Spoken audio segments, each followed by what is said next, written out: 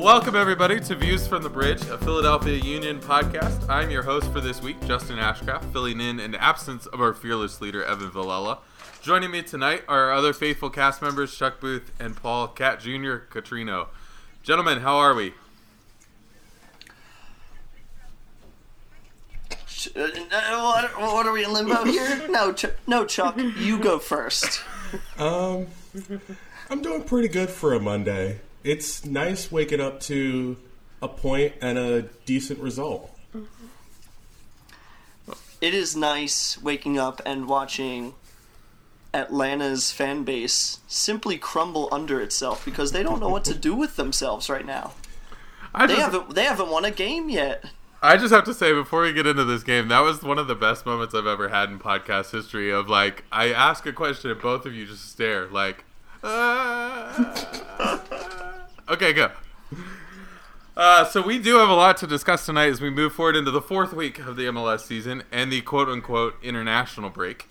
The Union got their first point of the season in a determined 1-1 draw against the defending champs Atlanta United. And we do have some of your questions and more. But let's start here, gentlemen. Maurice Edu finally announced his retirement today. Any thoughts on that? An absolute professional. Could put him against any guy, and you could say you don't have a nicer dude, a guy who performed at a high level over in Europe and unfortunately had his MLS career cut short by an injury that seemingly lasts for 27 years, but it was really just 2.5 years.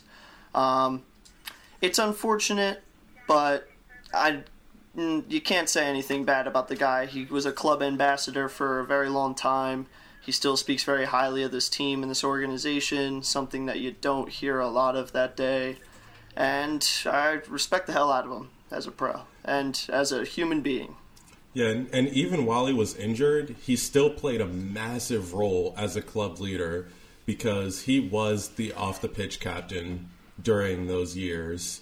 And right now, honestly, it's great being able to watch him get into broadcasting, and hopefully that ends up leading him back to the Union as well. Yeah, I think when you think of somebody who has a competitive, bone like Edu would, like any professional soccer player does, they obviously want to compete. I love that, like, when he came, he got injured, he's trying to come back. He's still willing to go down and play at Steel, trying to work his way back, of course. But he also, is mentoring those kids down at Steel. So that was good to see. And yeah, you can't say a bad thing about the dude. So super, super cool. That, broadcasting aside, great dude. And we wish him luck in the future, just with the next endeavors and the next part of his career, as I'm sure he's not leaving the soccer world in any way, shape, or form. So let's move on to the game this week. On Sunday night, the Union played the defending champs Atlanta United and gutted out a 1-1 draw. Brendan Aronson kicked off the scoring with his first MLS goal to give the Union the lead, and the U gave it back late in the game, leaving Ezequiel Barco unmarked on a cross. Gentlemen, I guess we have to start with Aronson, though. Thoughts on the homegrown kid? It starts and ends just by saying he's a fucking baller. That's true. I mean, looking at that performance, the fact that he got thrown into such a hostile situation and played lights out soccer is just backed up everything that this coaching staff has said about him. And even though realistically he should have had no shot at scoring that goal, the fact that he just shot it to see what happens is still an important thing in playing as a 10. Mm-hmm. Because no one else is going to do it on this team because we have seemingly forgotten how to take shots. Well, we've forgotten how to finish them. We can take them. We can tape them and send them over the bar, but, putting them on frame is another issue. Also, who got their first assist on that? Chuck's man of the match, Kai Wagner, who has... his performances just get better. Every game you watch him, he looks so comfortable, not just moving in this formation, but going up against the type of talent that MLS really has to throw at him. I mean, there really haven't been too many pushovers that he's had to go up against now, and he's, you look back at the Ernie Stewart days and you say, oh, I'm trying to play Moneyball. Ernst Tanner played Moneyball with this pick big time, and it's looking like the return investment on him is going to be something else. That was a good move to get this guy here. Yeah, I think you can almost sort of compare it to Barco too. And like Atlanta paid money for Barco, and not that he's not going to be a return on investment, but you think about the investment that the Union put into Wagner, and like what they're getting back for him is pretty incredible. I mean, I think they're doing a good piece of business with that move, and I think Wagner's proving them right in every way, shape, or form. Yeah, but going back to Aronson, who wouldn't have happened if Wagner didn't free him in the middle and to have the speed. But what was so good to watch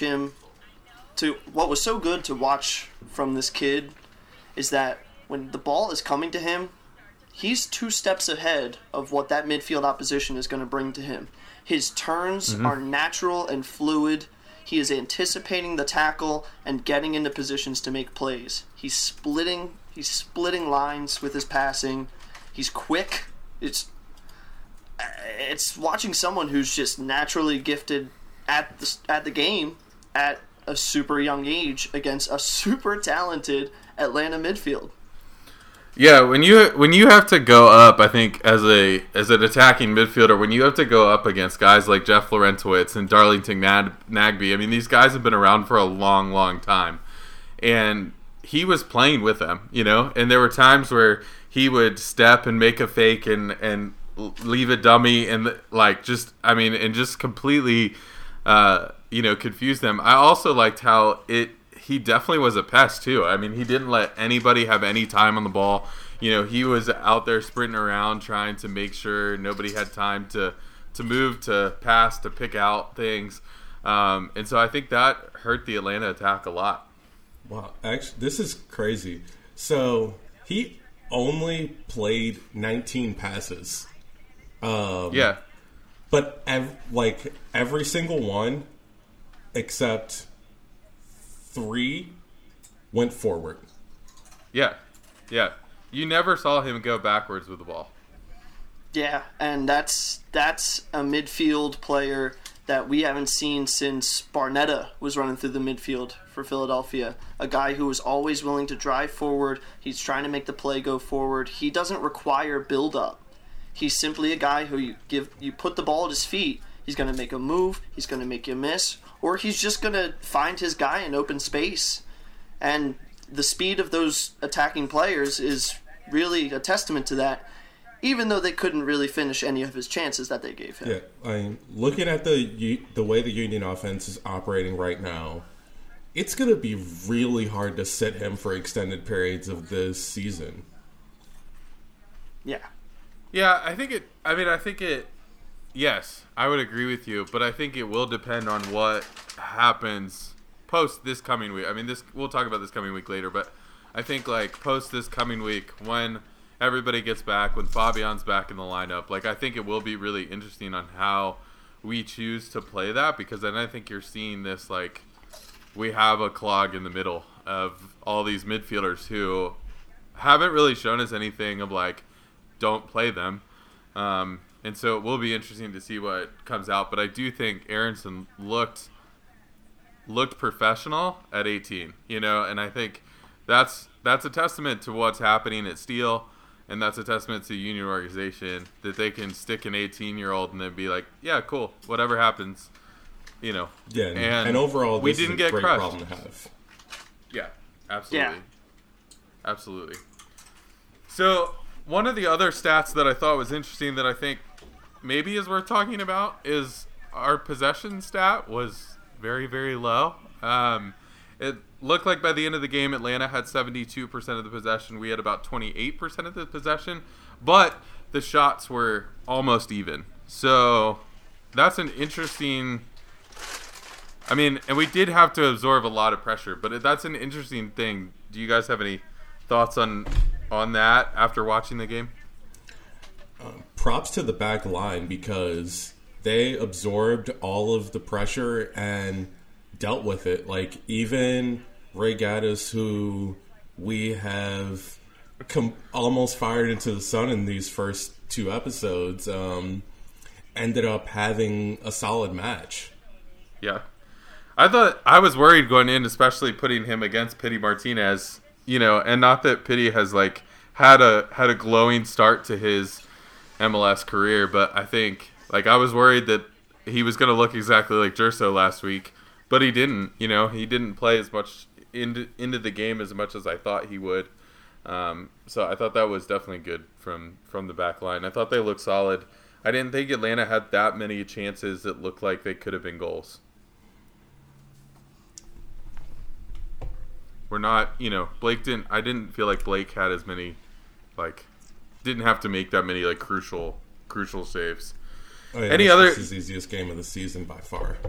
Yeah, for sure. Do you guys have any other thoughts before we get to our fabled award? You guys have any other thoughts about this game? Things you were seeing, players that played well or didn't play well? I think, as we've done in the first 2 weeks of the season, we need to give out a round of applause to our center backs. Yeah. We had no business going into Atlanta and shutting them down, and it is in big effect to Jack Elliott and Austin Trusty that we did. It's going to be really hard for Mark McKenzie to get back in this lineup right now. Yeah, for sure. Another good problem to have. A lot of the problems with this lineup seem to be issues that just come with rotation of players who will most likely play better if they're put in the position to do so. Jim Curtin has a lot of flexibility right now, and that really enables him to get a little more creative with his choices. The question is, grown. The question is Jim Curtin capable of effectively making those choices? Yeah, that's the problem. Outside of Creval, every single change that Curtin has made has been forced. Yep. Yeah. It's we can get creative, but will Jim actually get creative? And I'm not sure that the answer to that is yes. So I'm just very happy that we didn't see Osinio at the 10 after what he did when he came on in relief of Aronson at the end of that game. Yeah, not good. So I guess we can talk about the Golden Quincesos. So, Cat Jr., you were monitoring the fan poll today. Who came out the winner there? Well, for the first time in his Views from the Bridge career, Ray Gaddis was not nominated.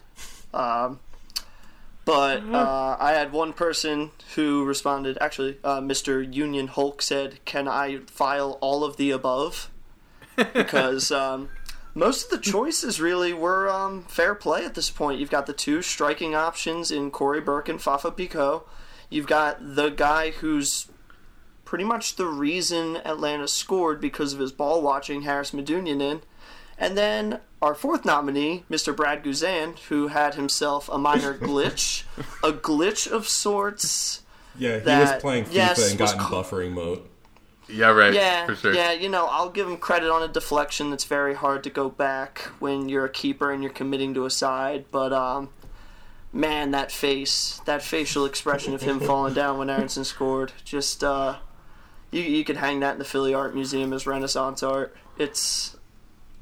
That was something else. But the winner of our fan poll was surprisingly not either of the strikers, but Haris Medunjanin. And I do think it is glaring because it was his mistake really alone that gave Barco the free header to get Atlanta back in this game. Yeah. Someone that little should not beat you with a free header in the box. Ever. No. The dude's what, 3'2"? Come on. Yeah, seriously. Come on. Seriously, it was interesting after it, watching on Twitter, because I think it was Kincaid who was like, "Oh my gosh, it was Bedoya who passed Barco off," and I was like, "It doesn't matter who passed him off. Once the ball's in the air, somebody just needs to go get it." And all like Trusty took 2 steps that way, but he wasn't ever going to get there anyway.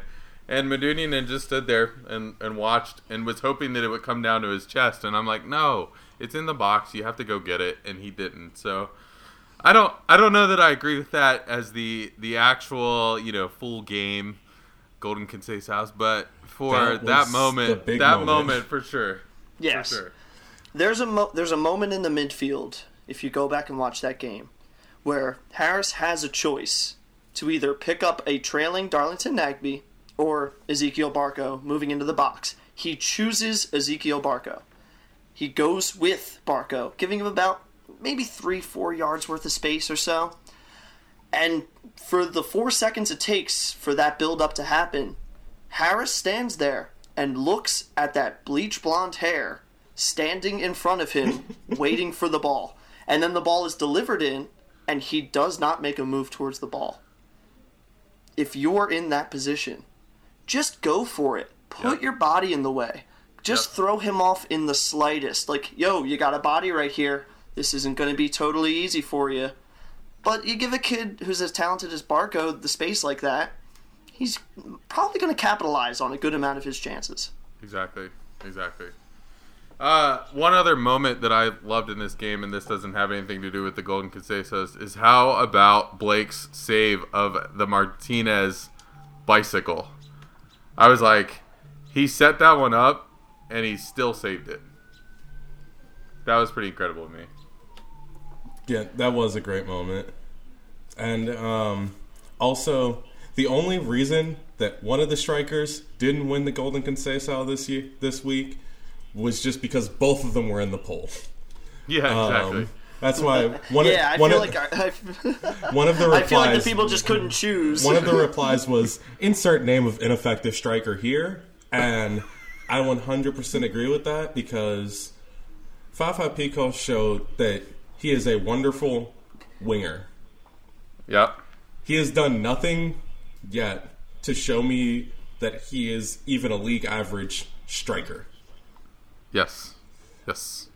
Corey Burke's game, I just don't know what the hell he was doing on that pitch because he has played like an above average striker in the past, but seems to have forgotten what to do with his feet and head.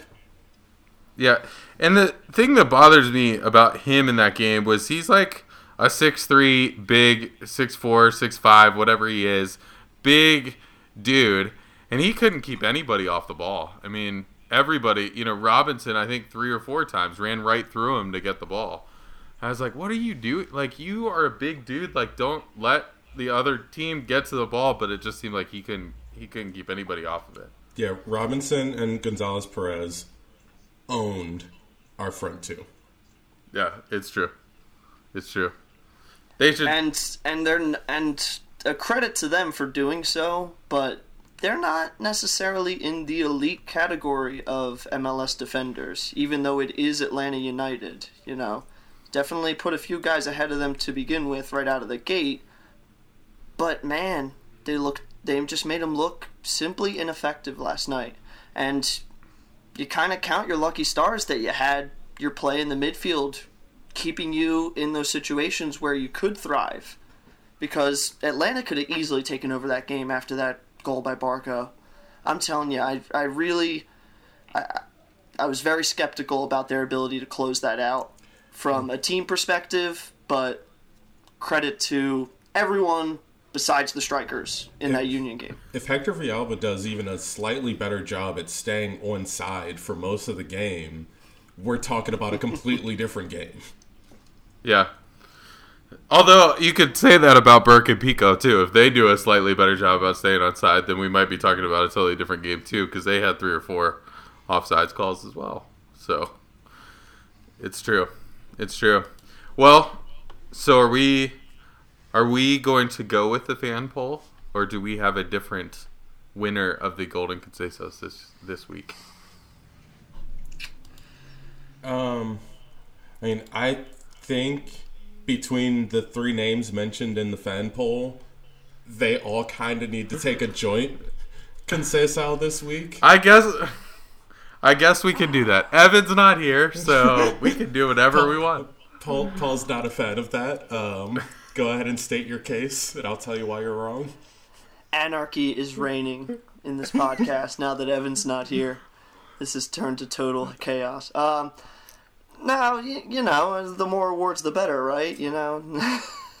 But, well, I mean, it's... If I had to pick one of the three from a pure frustration standpoint, it would really have to be Corey Burke, because there was nothing he really did to affect the game positively, and at least Fafa made the runs and got into the spaces but was simply beaten by his defender, and at least Harris was facilitating to an extent and didn't get beat on every single play he was involved in. So I would go with Corey Burke, with my runner-up being Brad Guzan's face. If it were me, I think I'm in the... If it was pure frustration, I would go with Fafa. I just thought he had two really good actual opportunities. Like, I think the ones that Corey would have had, he still would have had to create something, or it would have been a pretty good shot still. But, like, Fafa had two pretty clear-cut chances and one really clear-cut chance with a wide-open net, and somehow missed that one. So I think, but if it were me, that's why I think we should go with all three, because I think Medunjanin caused a goal to be let up, and Pico didn't score a goal he should have, and Burke was just overall frustrating. So I can hear Chuck pouring the heaviest whiskey I could ever hear. Go ahead. Who do you think gets the award, Charles? No, I mean, we've already thoroughly covered the award. The only other person who even merits a mention is Alejandro Bedoya. I'm so glad you made this point, my friend. Please go. Like, at this point of the season, Bedoya has been pedestrian. it's true. He is not being paid to be pedestrian. He's not necessarily being paid to be a top DP, but he's just thoroughly not been good enough. Because he's supposed to be the guy, like, putting in a defensive work rate and at least recycling the ball. And his defense has been okay-ish. I get it because he's also compensating for Harris Medunjanin more than normal right now, but offensively, he's offered almost nothing. Yeah, aside from a few arid runs into the box, I mean, you know, they're attacking chances, yes, but he needs to stop playing like his job is guaranteed at this point, because there are a lot of good midfield options that Jim Curtin has available right now. And if he's even a competent soccer mind, he can see that Alejandro Bedoya is not untouchable in this Union lineup. I'd love to see him sat for Fontana. Yeah. I mean, I'd take anybody at this fun. point. I'd take anybody at this point, but Fontana would be fun. Yeah, I would agree with you. I think, like, you don't pay players like this to not do well. And I think he's got to look at somebody like Akam. I mean, we paid a lot of money for Akam, and Akam doesn't see the field. So, I mean, I think he's got to start looking at that and going, what can I do better? And hopefully maybe we see some changes if changes need to be made. Well, I think as the de facto host of this episode, Ah, yes. I'm gonna go with the Van poll, and I'm just gonna give all three of them. I think all three of them that we put in, I will give them a tied. Only because I don't want to point somebody specific out. I think this was actually a pretty good performance overall. We got a 1-1 draw on the road against the defending champs. There's not much to complain about there. So I think I'll give the three of them so that we spread the wealth a little bit and don't pin this all on one player. Congratulations, you three. You can pick your award up at Rico's Jalapeno Popper Lounge right across the street from the stadium. Yes, you can. Yes, you can. All right. Well, one thing I did want to talk about. I think, obviously week 1 we trended pretty negative. Last week we didn't have too many negative things to say based on a weird red card. And then this week was actually a pretty good performance. So I wanted to know your thoughts 3 games in. Who would you say is the MVP? And I'll give you 2 different ways to look at this. One would be best player over the course of the last 3 games. Who's played the best? Or sort of like baseball's wins over replacement stat or wins above replacement stat. Like, who do you think is actually the most influential player who, if you would look at a stat similar to that, of like, this is how much better they've been than the replacement that could be on the field for them, who's been the best player for you? So that's the question. So who is your MVP over the course of the first 3 games? Oh, I was going to go second because everyone already knows mine. Well, you might as well just go ahead and say it, my Yeah. dude. Well, Go ahead, spill the beans. Spill the beans. shocker, it's Kai Wagner. What? The literally no Union player on the field has been better than him, either at attacking or defending. So I think he's kind of a shoo-in. Paul, you got any thoughts on that? I'm inclined to agree with you because no one has stood out more and improved more from a professional standpoint. Coming from a shaky start to a very solid, fullback in a new system with totally new teammates that are also not accompanied to a new system.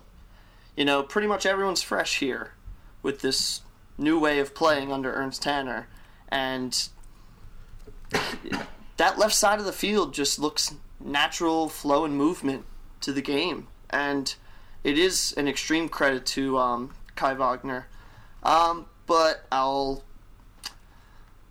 give my MVP so far to Austin Trusty simply due to his work rate, covering for his teammates when they're out of position, being strong, being fast, being able to hold on to the ball and dribble the ball. He'll dispossess a guy, take a few touches to get himself in a good position to get the ball upfield, and you're not concerned. He's not a lanky center back that can't distribute and can't move with the ball. He's just showing you that he's truly a professional soccer player at a very young age, and I feel like he's only going to grow from here. And with Elliott and McKenzie, and you also have Colin waiting in the wing as well, and a veteran presence, I think the only real consistent thing you have on this Union team besides Andre Blake being a brick wall is Austin Trusty being physical, quick, and smart with the ball.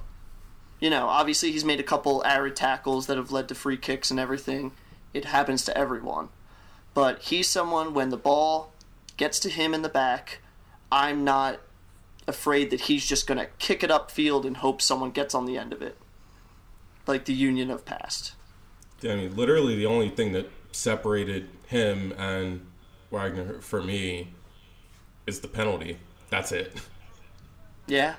Besides that penalty that really, opened things up for SKC last week, he's been solid. Just generally not many flaws to his game. Yeah, I think for me, you basically just gave my whole spiel, but I was going to go with Jack Elliott. So, I don't know, it's not that much different. I think, Elliott knows how to pick a pass. He knows how to, play out of the back, which I think the Union are trying to do more this year a little bit. And I think, so that's good. I think he doesn't really put a foot wrong most of that time. I think he is fast enough. It's amazing to me how he closes down space on guys that are probably faster than him, but he's able to keep up with them and close down that space. And really, I mean, other than, like you said, the penalty for Trusty, I think the only thing that separates Elliott and Trusty for me, or Elliott and Wagner for me, was the own goal. And I mean, the own goal you kind of put on. He had already red card at that point in time. We weren't going to win that game anyway, so it didn't really matter. But, that's really the only thing he's done wrong this season either. So I think between Trusty, Elliott, and Wagner, that's a pretty solid back line right there. Yeah. I do have a different answer for the wins above replacement type thing though. Yeah. And that's Warren Creavalle. Yeah. From what we saw in the first game, with him not being in the lineup, and what we've seen since, it's like night and day. He is the quintessential central defensive midfielder where can't pass or do anything in the attacking third to save their lives. But when it comes to protecting the defense, there aren't many better. And that's honestly why I feel that the best Union lineup right now may involve dropping Harris Medunian in for Creavalle and going balls to the wall going forward. Yeah. I could agree with you on that. Yeah, 100%. So moving forward, thinking about next week, we haven't really done this yet on this game of preview or this podcast of previewing the next game, but we asked on Twitter, you guys asked on Twitter today of some things any questions that people had, and we got two pretty similar ones. One, Justin Friedberg, Union Nuts 26, says, with Burke out on international duty, I'm curious about who Curtin puts in the two forward spots. Right now, Burke and Pico are not working out. And Chap 18430 says, with Brendan's success in Atlanta and decreased depth at striker due to the injuries and call-ups, do you think Jim would consider Fabian as a second striker with Pico or Com? This would allow Aronson to stay on as the 10 and get Monteiro and Bedoya as left and right mid. So my question would be, what do you think the lineup looks like on Sunday? With that second question, Fabian is also out this week with the red card, so we are looking at a 2-week suspension for him, so Fabian is not available. So what do you think the lineup looks like this week? And I'll set it up with this way. So call-ups for the Union, Andre Blake and Corey Burke are both out for Jamaica. Warren Creavalle is out for Guyana. And Matt Real is with the U.S. under-20s. And then Sergio Santos is still out with an injury. For the crew, Giazzi Zardes and Will Trapp are both with the U.S. Waylon Francis is with Costa Rica. Justin Miram is in Iraq. And Abubakar Keita is with the under-20s as well. And Zach Steffen is out to an injury. So those are kind of the things we know about right now. With all of that to consider, what do we think the lineup looks like this week? This is an extremely difficult predicament for Jim Curtin because he really does have the flexibility here to go balls to the wall attack. But the thing is, dude's got to get a win. All right? Sure. The Union have to secure 3 points in a game where Columbus is basically down to less than half of their starters being available for selection. So in that regard, I don't think he changes a whole lot when it comes to the defensive side, but I think if you're trying to exploit, a backup goalkeeper and definitely break through the midfield, you've got to give Aronson the start again at the 10. You go with Fafa and David Accam up top, simply due to speed alone and Aronson's ability to distribute. And I'm just... It's tough, man. It really is, because without Creavalle there, you clearly have to look at Derek Jones being an option of it, unless you truly believe that Monteiro is ready to step in and make an impact as, a box-to-box midfielder. And it also begs the question, where in the world is Anthony Fontana? Is he able to break into this lineup? Jim really does have some decisions to make this week. And this will really determine whether or not he can read his opponent and counter that with lineup flexibility. Well, your where in the world is Anthony Fontana question gets to my lineup prediction, which is slightly different because I don't think that they're going to throw Monteiro out there. Hopefully he makes the bench, but also we haven't heard anything about his visa yet, so I don't know if he's even eligible to make the bench yet. Yeah. For one, the Union seem very clear on starting two different strikers at the same time. Like, they don't want to go two speed guys at once. So, kind of seems like you got to give Casper the start. Okay. Up next to Fafa, because I don't think that Fafa is going to sit anytime soon, because Jim Curtin's just not someone who's going to sit anyone that's healthy. Aronson still definitely earns the star at the 10. I'd probably go Fontana over Derek Jones purely for distribution's sake, because you'd have a much more attacking midfield with him in it, and he still offers at least enough defensive fortitude to play some cover. Same back line, and then Cornell in goal. Yeah. I'm struggling with this one. Yeah, I think it is hard because you don't see them play two of the same strikers. So Pico and Akam, I don't think are gonna do anything more than what Burke and Pico have been doing. So I think that's my struggle. I think I would probably go DJ, just because of his at least a little bit. Although Fontana has some defensive ability too, so I don't know that makes that a big difference. But it is hard to kind of like, do you play DJ for a little bit of that more defensive, bigger body, whatever, to help Harris out, or do you play Fontana, which might have a little bit more, he's played at the 10, he may have a little bit more of that offensive ability as well. So I think it is really hard to kind of decide what to do in that hole, I guess. As critical as I've been of Jim Curtin and his ability to pick a lineup, I really can't blame him if he doesn't pick the right lineup this week. Not necessarily, if he gets the win and it's still, I have questions about the lineup, whatever, that's fine. He's still able to get guys on the field to perform. But this is tough this week, because for once he's got people that he can really... He's got a steady rotation, and I think Tanner's really set him up for that, to be able to have guys that can come up when needed, that break the status quo of his normal Philadelphia Union lineup. And, it couldn't be a better opponent to go against than Columbus in this week. Yeah. Columbus is down as well. So the other question there, and Chuck, you talked about it just really quickly. Who do we see at the goalkeeper position? This is an interesting thing for the Union that they haven't had in several years, with a spot behind Blake that is uncertain. John McCarthy is down in Tampa with the Rowdies. So do we see Cornell? Matt Freese backed up Blake this past week. So who do you think gets the start and goal this week? Yeah, I'm assuming that Cornell was signed to be the number 2 keeper, because Matt Freese doesn't really look ready for MLS level competition yet.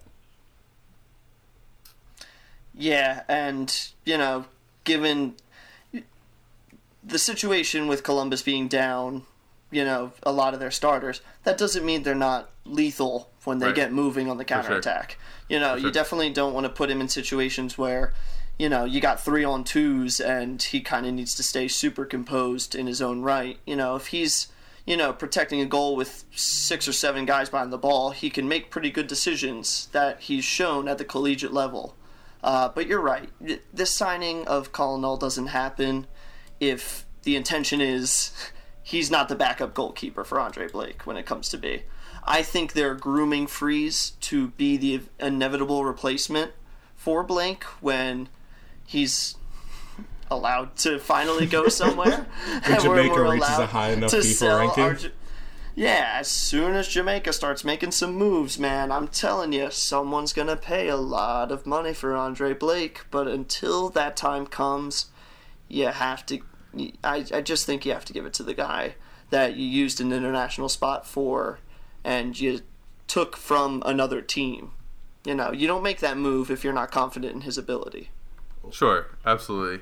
So I do think it's interesting because I think the Union are just sort of in between, and we really haven't had a keeper problem in several years, and the problem before was just a weird signing that shouldn't have been made. But let's not name that.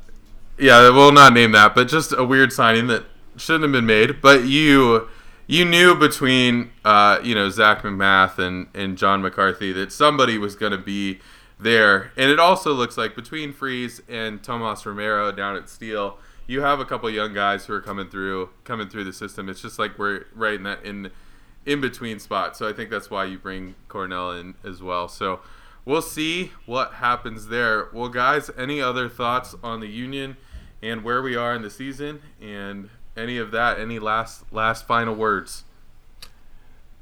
I am genuinely, relatively happy for the most part with how this season has started. Yes, it doesn't look that way in the table, but anyone that looks at the early schedule in the year and then looks at the summer schedule in the year should realize there's a lot of room to make up for this really tough draw that the Union have gotten to start the year.